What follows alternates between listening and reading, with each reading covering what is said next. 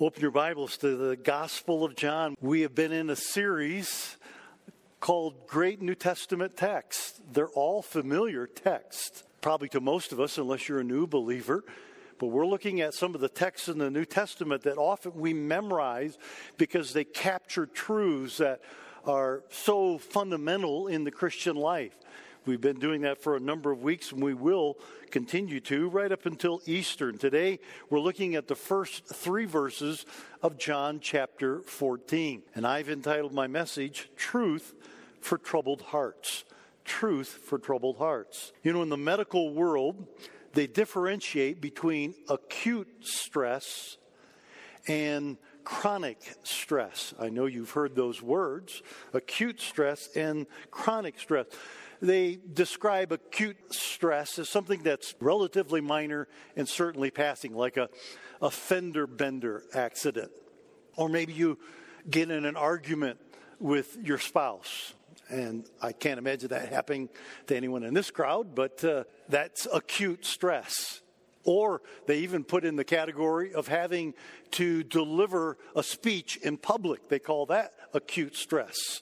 It causes some people real stress. So now you know why I have these tics, because I do it every week. That's acute stress.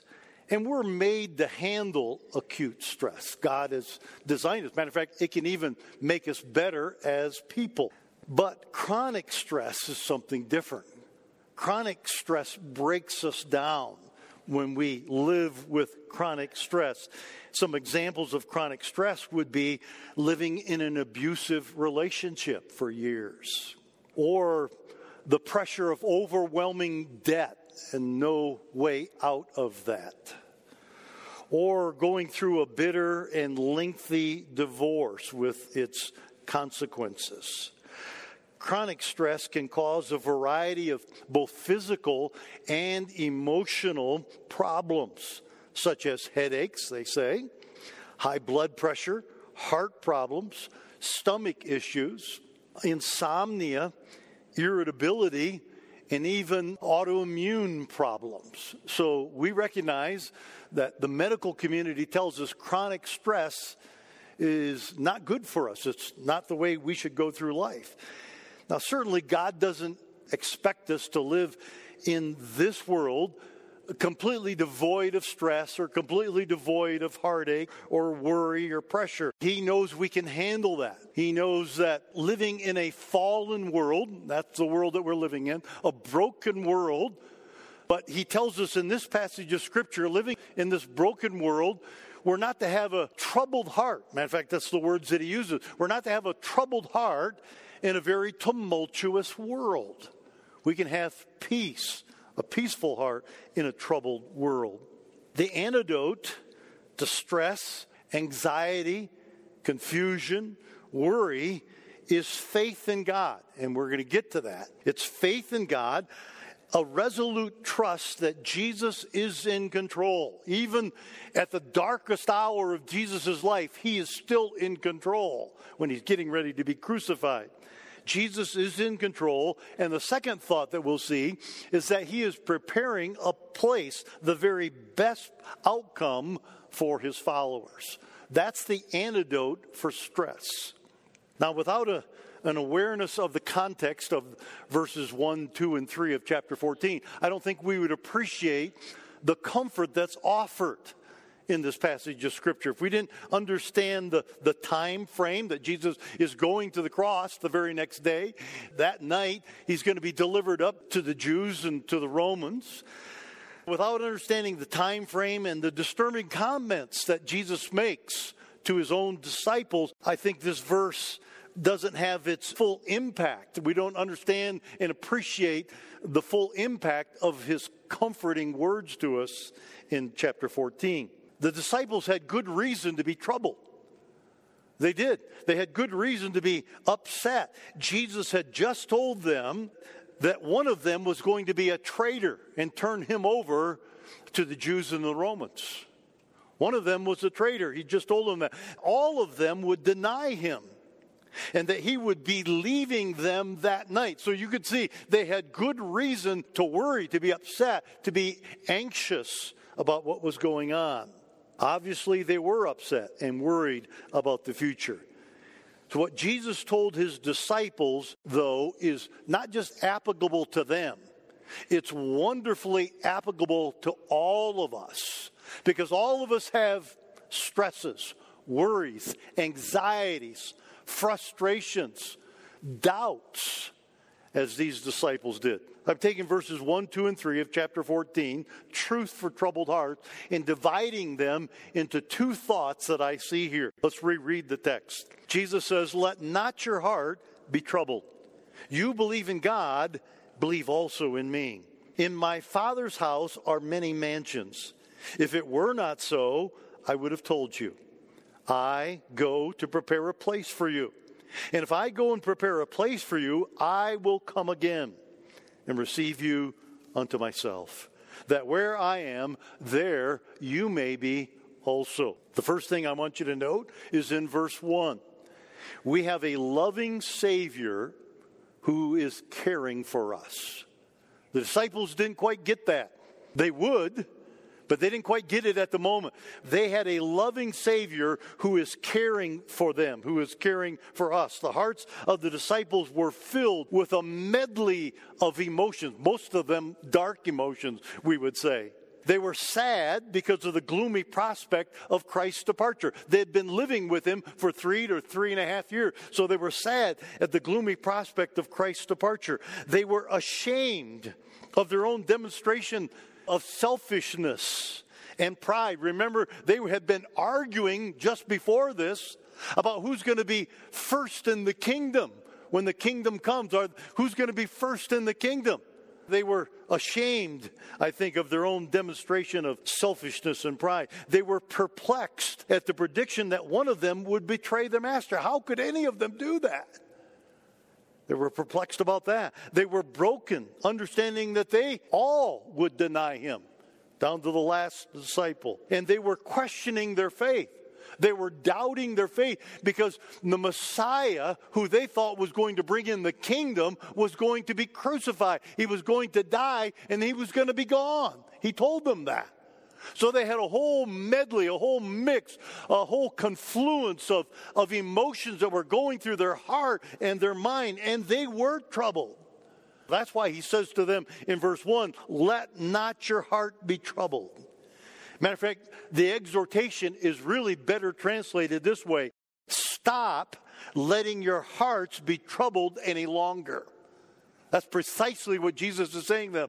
He knew that they were troubled. He says, stop it. Stop letting your hearts be troubled any longer. And here's the reason why, he goes on to tell them. This exhortation is based upon Christ's compassionate, selfless character. That he loved them and he was not going to allow them to fail, to fall. So he promises to continue to be with them. He's telling them that he has to go away. He tells them that a little bit later in this chapter, that he has to go away so the Holy Spirit can come. And the Holy Spirit is going to dwell within each of them, the Holy Spirit of God. Now remember, Jesus is saying to them, don't be troubled. Stop being troubled about the future. And yet Jesus is being troubled. Matter of fact, the Bible tells us that. Matthew chapter 26, verse 38 says, Jesus was troubled in his spirit in the Garden of Gethsemane. John chapter 13, verse 21, it says, Jesus was troubled and greatly concerned, not because of the pain that he was going to experience in a few hours of being on the cross, not because he was facing necessarily the Romans and the Jewish leadership that was turning on him or his disciples forsaking him. He was troubled because he was going to experience for the first time in all of eternity that the Father's fellowship with him would be broken. That there would be a bifurcation between the Father and the Son for the first time in all of eternity's history. And he was troubled. So you see, here is Jesus not able to really fully comprehend what he was going to experience because he's never done it before, but he's not so much worried about himself. He's worried about his disciples. His compassion comes through. His loving concern for them comes through when he says, let not your hearts be troubled. The agonizing shepherd who is facing the torture of the cross now comforts his own disciples. And this is a command. By the way, it's an imperative. An imperative, it's a command.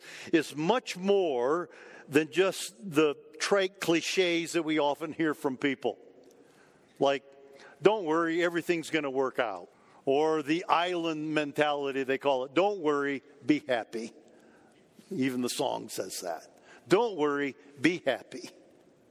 It's a whole lot more than those kind of trite cliches, because Jesus' words are established on the solid ground of his own omniscience.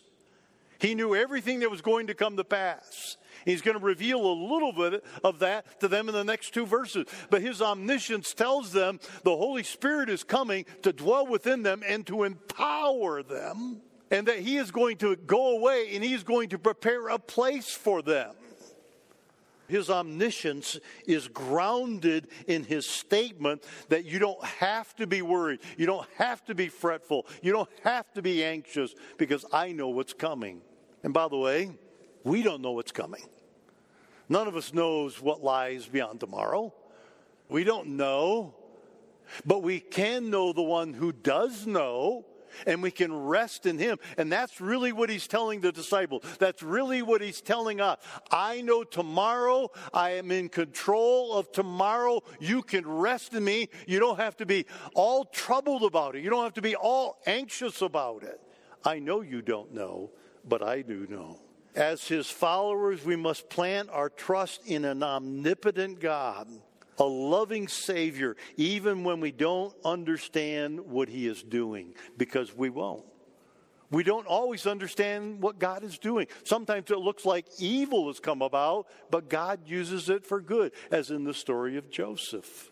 Just as these men firmly believed in God, and notice what he says, as you believe in God, there's no questioning.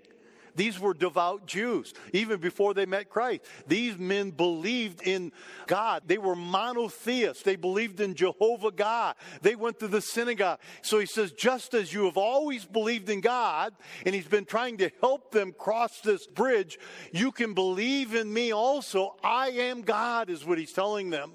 Matter of fact, in verse 6, the last verse that we read a moment ago in the scripture reading, he said, I am. It's one of his great I am New Testament statements. I am, that's one of the Old Testament names for God. He says, I am the way, the truth, and the life. Over and over, Jesus has been telling his disciples and all those that would listen to him that he is God. They couldn't get their mind around that. They picture God in heaven. God as a spirit.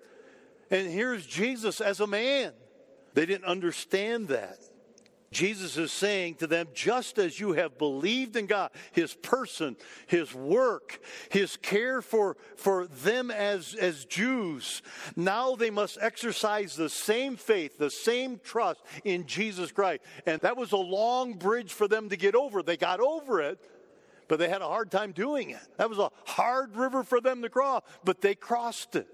He's saying, just as you've believed in God, now you have to believe in me. What I've been telling you is I am God incarnate. I am God in the flesh. Jesus again here, as he's done many times, is equating himself with God.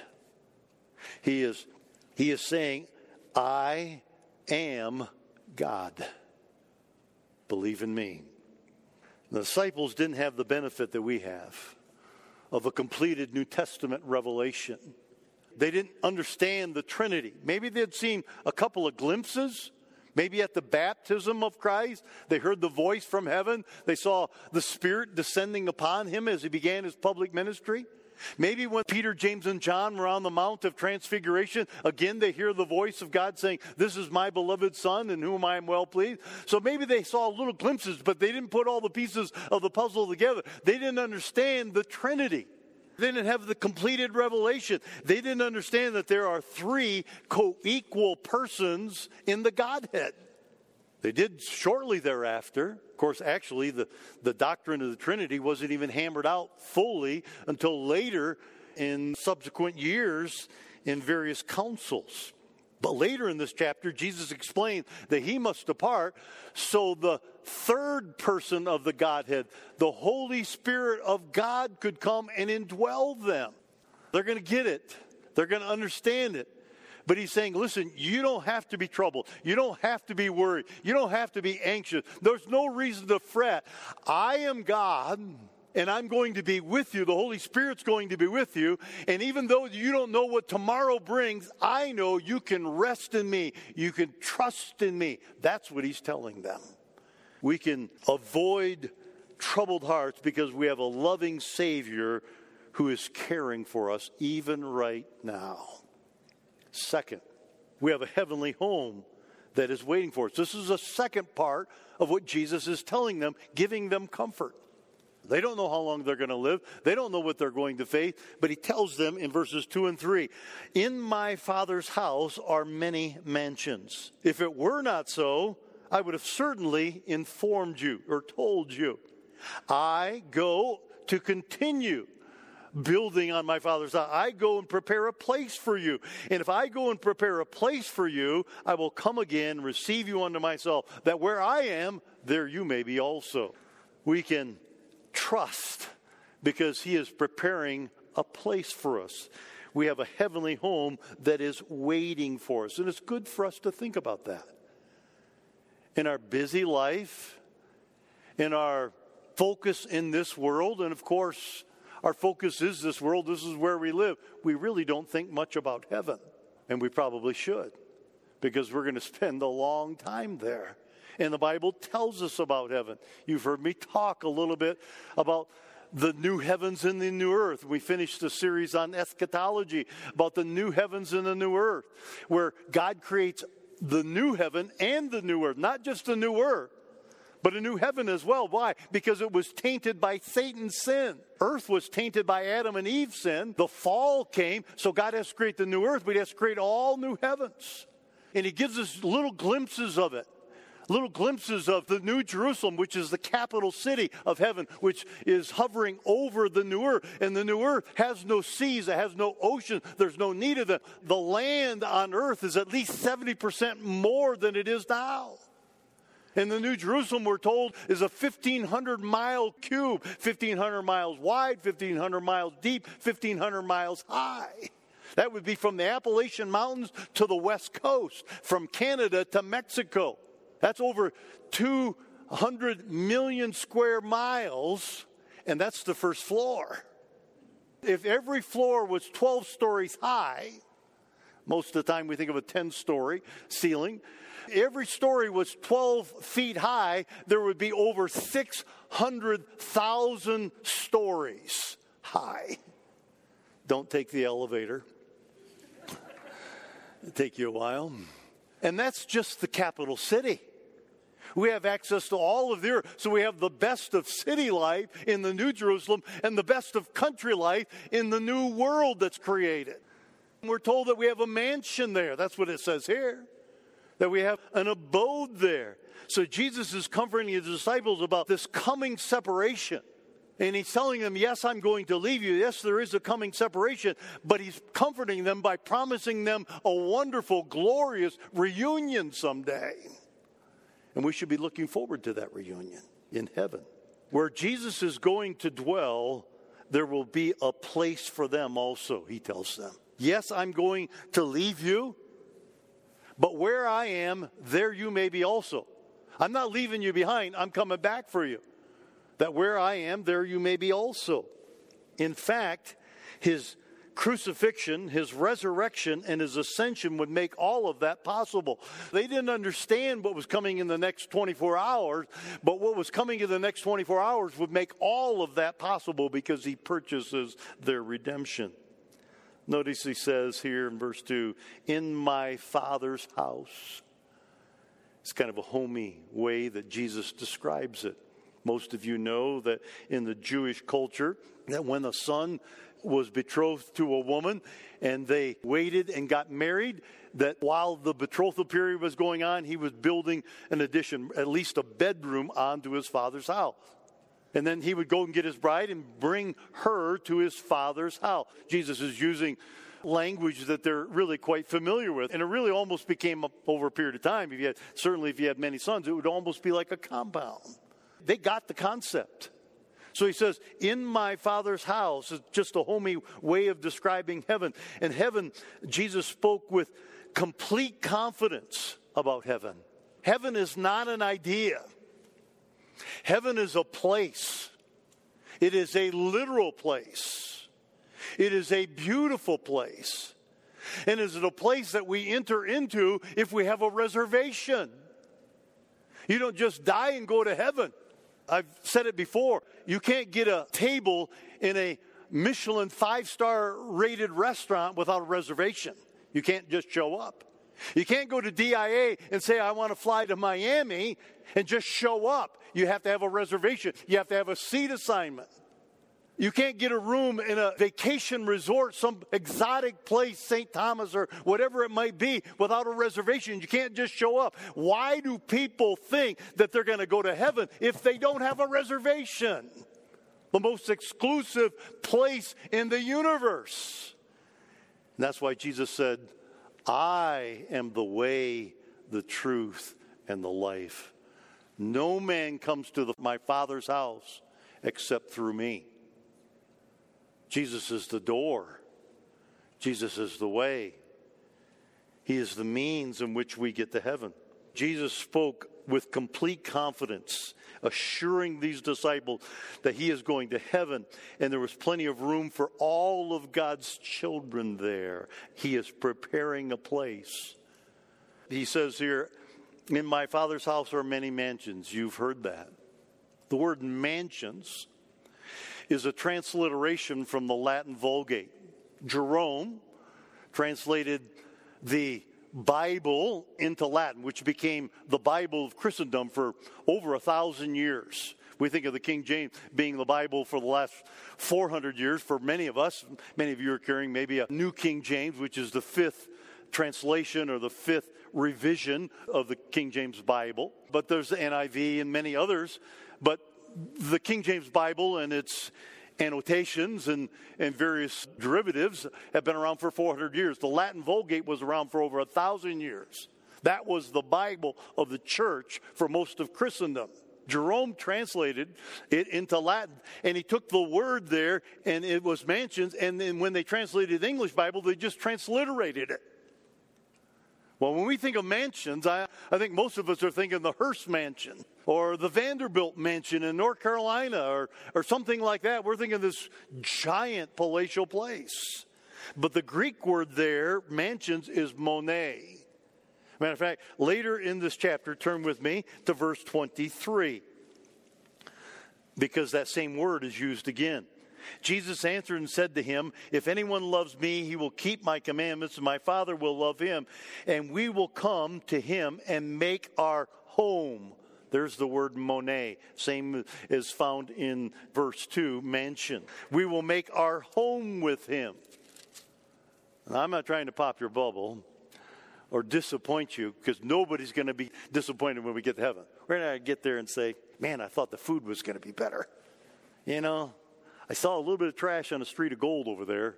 Who's doing the upkeep around here? You know, we're not going to be disappointed in heaven. We're going to go around slack-jawed for a while at least. We're going to eyes like saucers, mouth wide open, praising God. But we're going to be amazed at heaven. No one is going to be disappointed in heaven.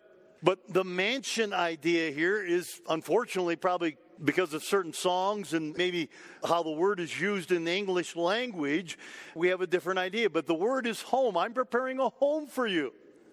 The word means dwelling place. The word means abode. Sometimes it's even translated rooms. I'm preparing rooms for you, an abode for you, a home for you. The Bible doesn't teach that we're going to live in some sprawling palatial estate on our own private compound. We're not going to live in our own palatial estate on some walled compound. That's not the picture. It's quite the opposite of that, actually. Where we're separated from all the saints, and every once in a while we raise a flag, or out on the turret we wave to some other heavenly saint. Hey, see ya. Good to see you, bud. That's not the picture of heaven at all. Some compound, some palatial estate where we're all to ourselves. Quite the opposite. The idea we find in Scripture is that even though we have our own abode, we will be living in close proximity to other glorified saints. Picture in your mind One big, happy family reunion. Without the caricatures that we often think of when we think of family reunions, without Weird Harold or whoever there, okay? Because we're all redeemed, we're all glorified. It's just one big, happy family reunion in close proximity. So we have our own abode, but we're with all the other glorified heavenly saints, and we're worshiping God, and we're exploring, we're learning, and we're enjoying ourselves throughout eternity because of what Christ has done. He's reminding them, he's assuring them, he's comforting them that they don't have to be troubled. Every one of these disciples, except for John, is going to be killed for their faith. They're going to be martyrs for the cause. They didn't know that yet. They hadn't experienced that yet. And I'm sure there's going to be some acute stress when that comes about. But he is reminding them that, yes, he is going to be with them. The Holy Spirit's going to be with them because he lovingly cares for them. But they also have a heavenly home waiting for them where they will rejoin their master. They'll be reunited to their Savior and Lord, the shepherd of their lives. Jesus gives us assurance, and he says, if this was not so, I would have informed you. I'm not misleading you. I'm not leading you on about something. He says, if it were not exactly as I've described it, I would have informed you. We're to take comfort in God's abiding presence with us here, and that he is preparing a permanent home for us up there. We've got his presence here. We've got a home waiting for us up there. That's how he comforts these disciples. That's how he comforts us. He assures us. Love prepares a welcome. Jesus loves these disciples. He's preparing a place for them. He's preparing a welcome for them. Love prepares a welcome. With love, expectant parents prepare a room for their coming baby. With love, a wife prepares herself for her soldier husband who returns from combat. A hostess prepares for her awaited guests. And Jesus prepares a place for his people because he loves them and he anticipates their arrival in heaven. Jesus is anticipating your arrival in heaven. He's waiting for you to get there. You don't have to dread going there. If you know him, you can look forward to heaven. You can be assured of whatever you go through in this life. Health problems, financial reversals, personal heartaches, broken relationship, whatever it is, that he is going to go with you through these things and you don't have to be troubled. And he's waiting at the end of the line, welcoming you, awaiting you to come and join him in the place that he has prepared perfectly for you. It's suited for your needs, suited to your desires. Jesus promised to come again for his disciples. This is not referring to his resurrection. It's going to happen in 3 days. It's not referring to the Holy Spirit's coming to indwell them. It's referring to the fact that he is going to come and take them. It's an allusion to the fact that he is going to come at the end of the age and take all the saints to heaven. He's going to come and return for all believers that are alive at that time and all believers ultimately to be taken to heaven. That's what he's referring to. The entire focus of heaven is being united with Jesus. Heaven is not heaven because of streets of gold or pearly gates or the presence of the angels or the absence of sickness, sin, or death or glorified bodies or the wonderful experiences that we will have throughout eternity of learning, growing, exploring. Heaven is heaven because Jesus is there. That's why heaven is heaven. Heaven is heaven because Jesus is there. I close with this thought. It is a comfort to know that Jesus is preparing a place for us. That's why he gave us this verse, to give us comfort. He's preparing a place for us. It is a comfort to know that Jesus is preparing a place for us. It is instructive to know that he is preparing us for that place. He's getting you ready. He's getting me ready for that place. That flesh and blood can't enter into, that a non-glorified body or sinful body, sinful soul can't enter into. He's preparing us as much for that place as he's preparing that place for us. So we need to get in line. We need to step up to the sanctification process. We need to say, Jesus, I sign on the bottom line. Do in me what needs to be done. I will give up what I need to give up. I will suffer what I need to suffer. I will grow in the areas I need to grow.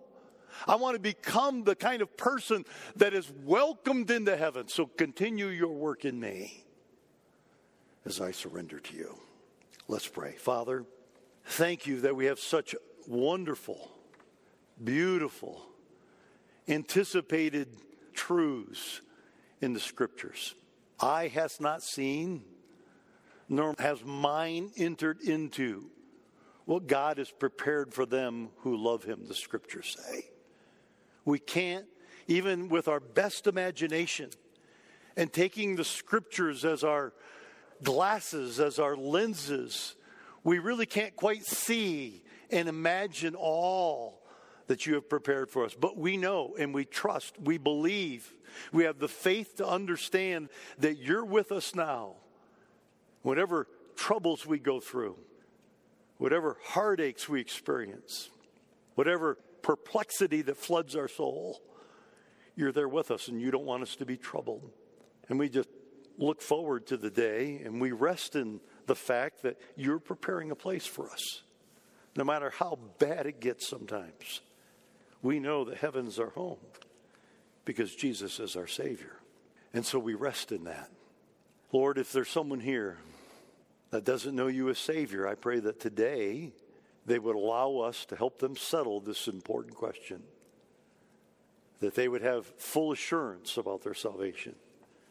Their trust would be in Jesus Christ and him alone. Not in their good works, not in their philanthropy, not even in a church, but in Christ's finished work on the cross. That would be our prayer.